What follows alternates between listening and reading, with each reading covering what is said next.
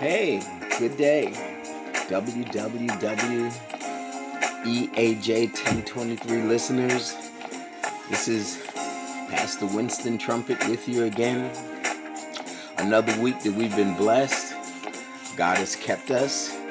And I'm excited. It's been a change in the season. We're heading now toward the fall weather. I can feel it.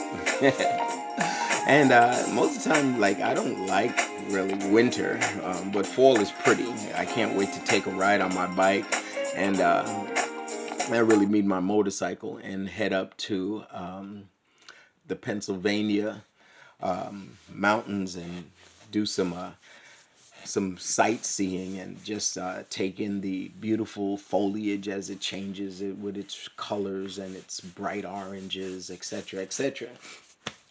Also in preparing this season is a one of my busier seasons for my coaching business, and a lot of the entrepreneurs I work with start ramping up or adjusting their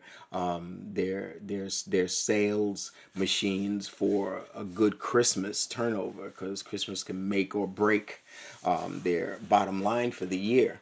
And this year it's a new challenge because with the COVID-19 impact on the population, on the customer base, and the now the different ways of delivery of services, etc. As a matter of fact, the workshop that I usually do in October live, I'm preparing a Zoom type delivery or participation for this year, which is totally different because love my live workshops.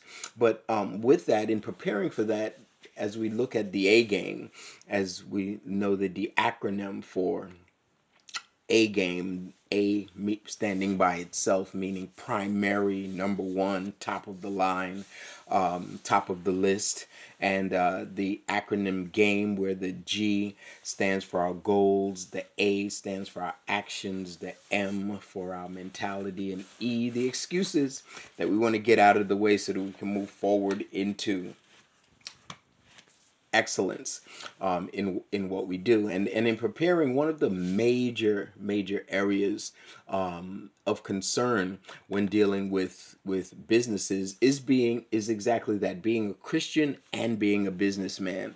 And so I want to take a little of our time today, and I want to talk about one of the topics that's going to be in my workshop in October.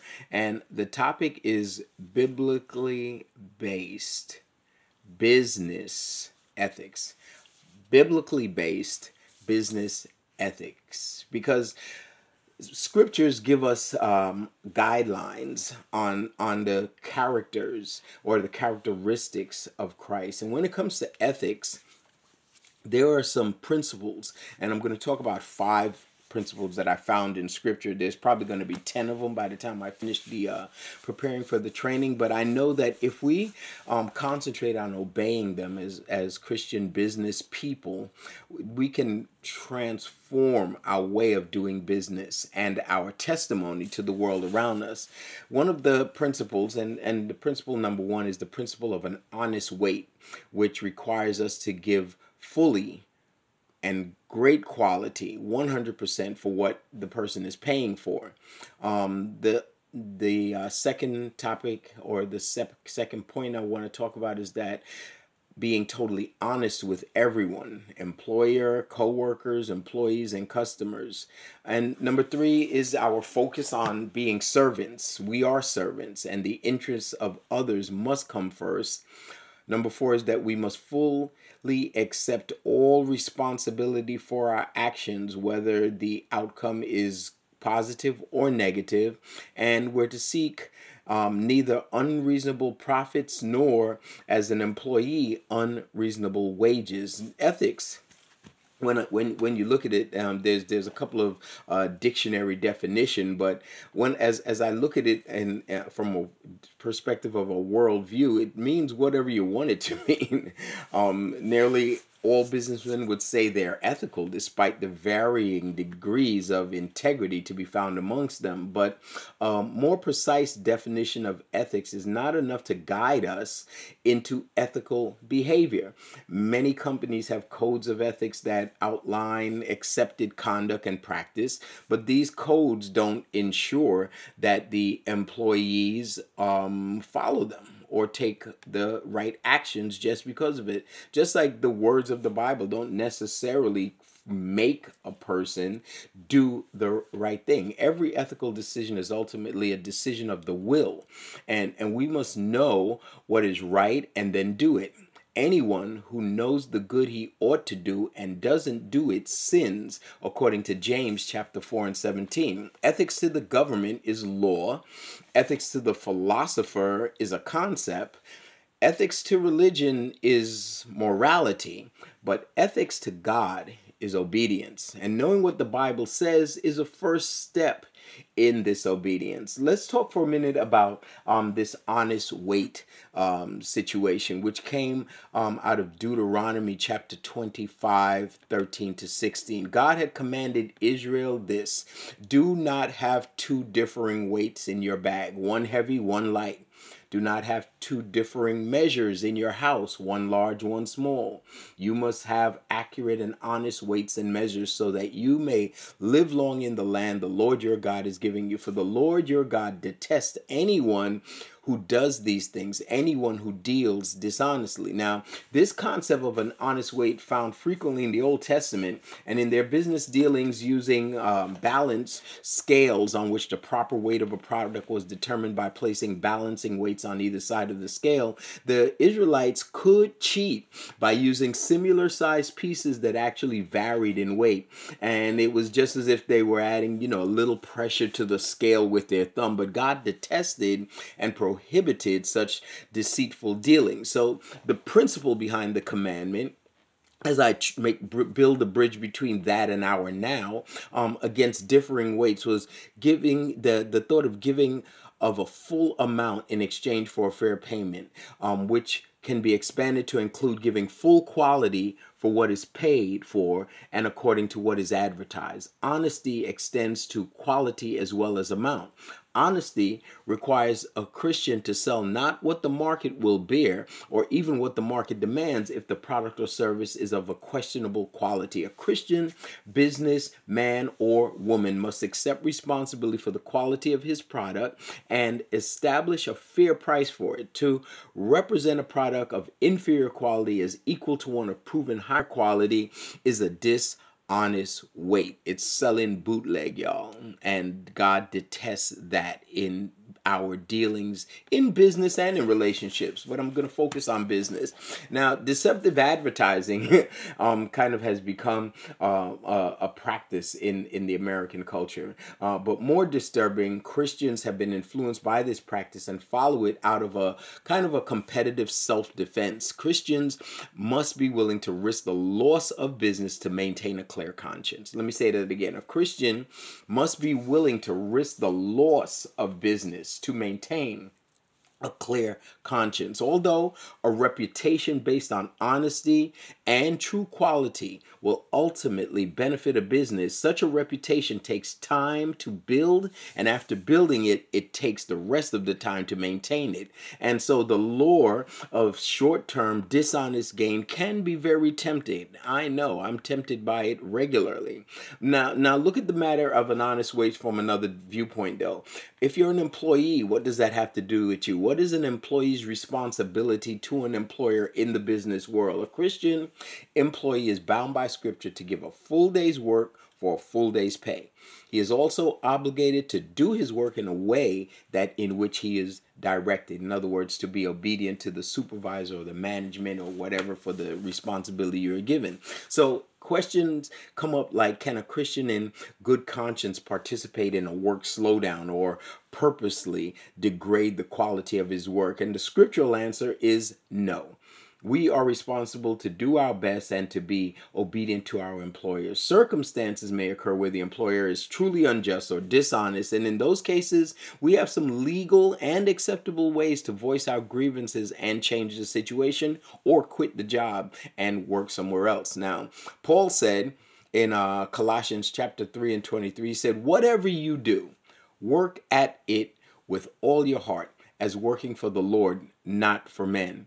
He said slaves were to obey their masters, not only to win their favor when their eye is on you, but like slaves of Christ, doing the will of God from your heart. Ephesians 6 and 6. Being totally honest. Can we be totally honest without becoming overly burdened about the absolute truthfulness of every minor issue? What does this total honesty that I'm talking about mean? Now, James said, we all stumble in many ways.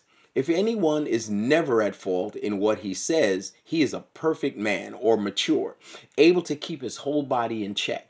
Now, this statement has two thoughts of particular interest to me as I prepare this training. First, we cannot keep from sinning with the tongue. Even when we intend to speak the truth, we often slip and communicate what is considered a half-truth or even a lie. I kind of don't do the half-truth thing. It's either truth or it's not. There's not halfway truth. I get it, but that's not a concept that I adhere to. The second thought is that if we guard and control our tongues, we can control the entire body. Think of the magnitude of this. What a motivation to guard our speech. This statement from James assures us that if we can control what we say, we can also control our thoughts, our motives, and our actions, our goals, our actions, and our mentalities working together. To the best of our knowledge, we must always speak the truth. We have both the freedom and the authority to be entirely honest. Paul said, be careful to do what is right in the eyes of everyone.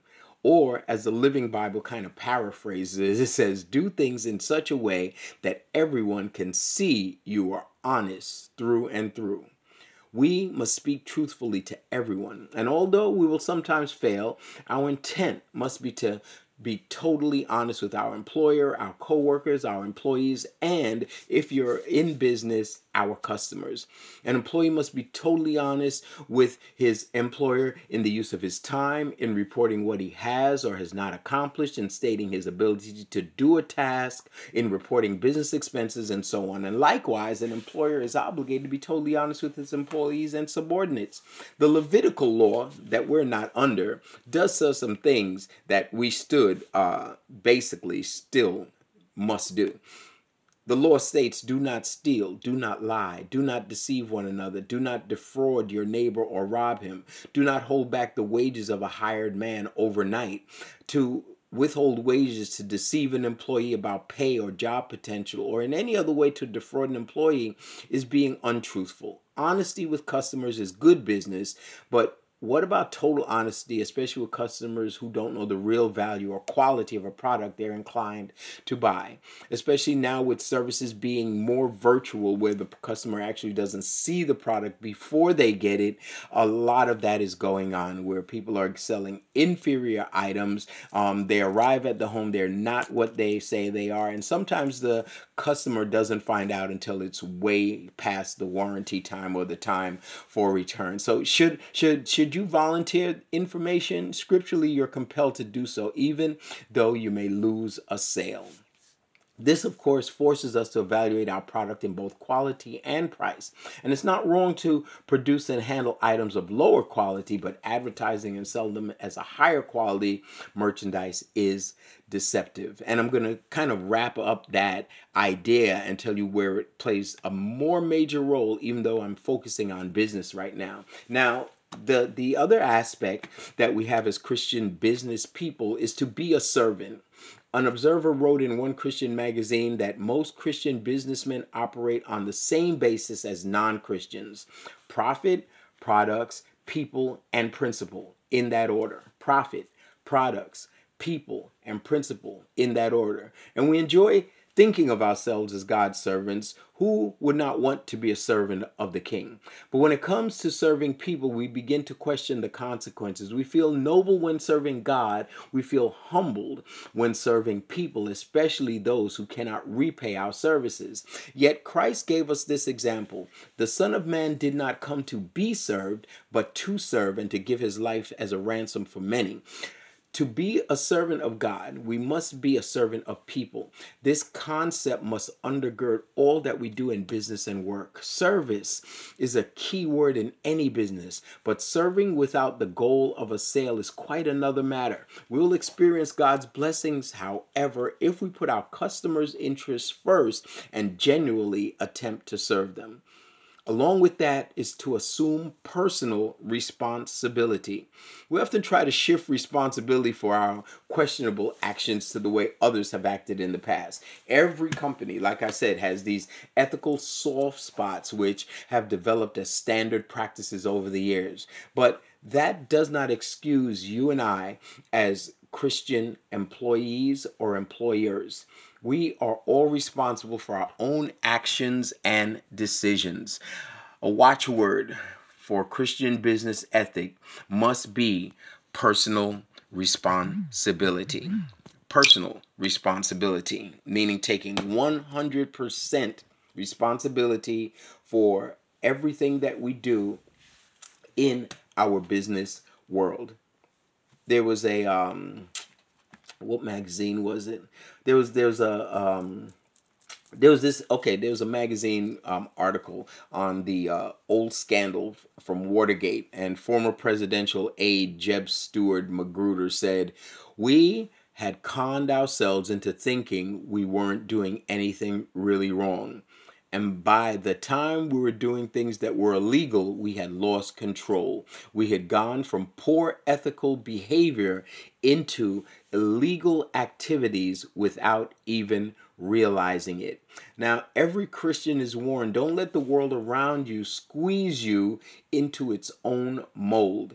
It tells us to do not any longer, according to Romans chapter 12, to not be conformed any longer to the ways of this world, but that we should be transformed by the renewing of our mind. The New Living Translation says to be transformed by changing the way we think. In opposing practices that are unethical or dishonest, we may risk losing a job, we may risk losing a sale, but if the company is determined to follow questionable practices, we probably do not want to continue working for them. Our conscience will be quickly dulled if we constantly play to justify or dib and dab here and there in dishonest activity. Soon our hearts become hardened and we're unable to differentiate or even feel the conviction that comes from the Holy Spirit when we are doing the wrong thing. Of these 5 guidelines that I've spoken about, accepting a reasonable profit may be the most difficult for me to describe, define, and to defend, because consumers want to give the producer as little profit as possible, right? But businessmen know that the profit is vital for their survival. Also, some items need a larger profit to make up for less profitable or slow-moving items, which is a great part of the business model and marketing strategies that I talk about during the workshop coming up. So the seller's definition of reasonable may be quite different from his customers. You see, many times there's in business there's a 50% markup rule, meaning that in order for you to make sure that you do make a profit off of the sale, you should mark up that item at least 50%. So if you purchase it for $100, the sale price at a minimum should be $150, giving you back the $100 investment and giving you $50 above that for you to utilize that to continue in business. Now, the guidelines that I was speaking about and the way we look at what a reasonable profit is, we can't define here a reasonable profit rate that could apply to all situations. Each man or woman involved in business must seriously grapple with that issue in his or her circumstances. Certainly, the oft quoted and seldom applied golden rule gives the significant guidance: do to others as you would have them do to you. What I'm talking about a situation where, like, okay, we know that those cheap masks that have been like, now you gotta have them.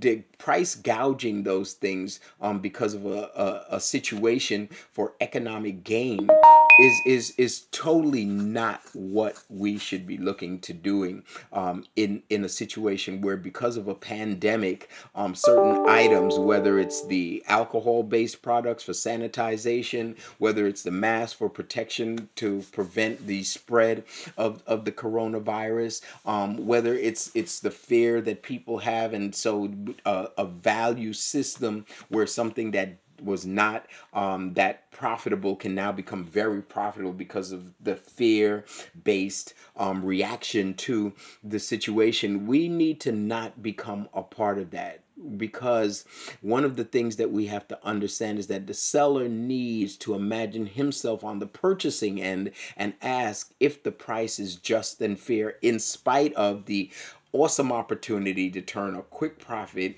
but because of the situation that leads to people buying out of those mentalities. So reasonable profit and reasonable wages are inseparable. Are we willing to be satisfied with our wages, or do we always want more no matter how much we get now? What a reasonable profit is to a businessman, so must a reasonable wage be to an employee. The words of John the Baptist to some soldiers apply also to employees today. Be content with your pay. A Christian's chief end is not self-profit. He acts differently. He can be content.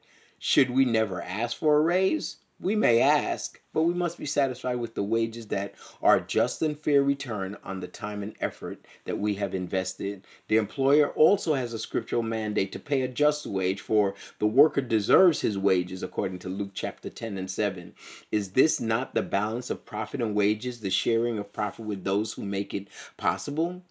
So let me talk to you for a minute about the perspective that I'm coming from, kind of finding this mesh between the cutthroat world of business and the servant attitude mindset of the Christian. In business and work, other people's standards can tend to become ours, and this is where we must be careful. We hear so many arguments for accepted practice that we begin to believe them even when we know that accepted practice is questionable. Why make a fuss over little things that really don't matter? Well, for us it do matters. After all, the company plans for some of these little losses, but fortunately, we have guidelines for knowing what to do from God's perspective, and we can use these biblical principles every day in our own lives and our own work.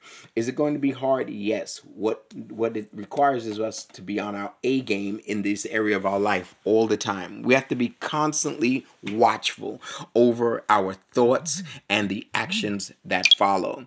One of the great things about this is the fringe benefits of living a life of integrity, and that's what this all boils down to, doesn't it? Our ethics and our moral values, when they are coming from a biblical perspective, lead us to be people who walk in integrity. And the role of integrity actually is a what's the word that I want to use, is a it's the way you determine, let me use that, is the way you determine the strength of a thing. Let's take, for instance, the integrity of wood. So you can have a wooden table which has an integrity that can withstand, let's say, 200 pounds. But you can take another piece of wood, the same piece of wood that is thinner, that will only have an integrity to handle 50 pounds before it breaks, because that's what happens when the integrity of steel is tested. It is to find its breaking point. And so putting that into the context that I'm speaking of now, when we're dealing in the business world, holding on to our values, we must understand that we will reach these places where the strength of our Christian morals and values are going to be tested, and at that testing place is where our integrity lies. Integrity is the practice of being honest and showing a consistent and uncompromising adherence to strong moral and ethical, for me, biblical principles and values. In ethics, integrity is regarded as the honesty and truthfulness or accuracy of one's actions. Now, being a new creation with old with old man tendencies gives us this thing called the fight. It is the battle. It is the battle in the mind when it comes to decision making, because every unethical behavior or ethical behavior comes from a decision made to take an action. Being aware of this process, we need to guard our thoughts and to stop and think before we act about the consequences long term. I'm not talking about the short game here, I'm talking about the long game. The long-term consequences, not only on the profitability of what we're about to do, but also on the conscience, the wearing out of the conscience. I believe that Paul talking to Timothy, I might be wrong, but I'm going to say it, that Paul talking to Timothy told him that above all to make sure that he has a clear conscience, because guilt and shame is a playground in our mind for the enemy to take a seat and start conducting practice sessions. In order for us to move through this walk of life that we have and to be an example and a living testimony for Christ, the values that Christ has given us and died so that we can attain them, so that we can actually be holy because he is holy and be in God's presence, require us during the decision-making process to take into consideration an old slogan. It used to be I think a t-shirt and I saw it on bracelets and everything. WWJD. Just that thought. In this situation, what would Jesus do? That was a challenge back in the day when that was the thing. WWJD was to stop and think before you act. Ask yourself, in this situation, what would Jesus do? And then do that, regardless of what it was going to cost you. Because that is following Christ. That is being a follower of Christ. And I know that God has blessed a lot of us to have an entrepreneurial mindset. And he wants us to do that as disciples and to make disciples. If we're going to have employees, our employees are our disciples. And to make disciples, and that through the opportunity that he gave us, yes, for financial gain, but also to look for the great opportunity he has given us to be the servants of many. He says, if any one of you wants to be great, let him be the servant of all. And so we can serve in every aspect of business, whether you're in real estate, whether you're selling ices on a cart on the boardwalk in Far Rockaway Beach. The integrity that you carry is the greatest testimony that you can have. You may be the only version of the Bible that the non-believer or the unbeliever gets to see and can determine from interacting with you their whole eternity. And I think that's pretty serious business. So with that in mind, I come to the conclusion there's so much more that I'm going to be working with, and probably between now and then, as I do these A-game segments, I will be sharing with you what I'm coming up with for this full day workshop in those areas of integrity, business ethics, morals, etc., etc. Of course, I'm going to talk about profitability, etc., etc., etc. And I do wish that everyone listening now also be profitable. Thank you so much, Eddie. Shout out to you for this awesome opportunity and privilege that you give me to share my thoughts. I hope that it helps somebody to just have a different perspective. Doesn't even necessarily have to change your mind, but just to give you a perspective or an alternative thought to what success can and does mean to us as Christians. Amen. And with that, as I like to say, Ain't no stopping us now. We're on the move. Be blessed intentionally. And thank you for spending time with me here today on The A Game.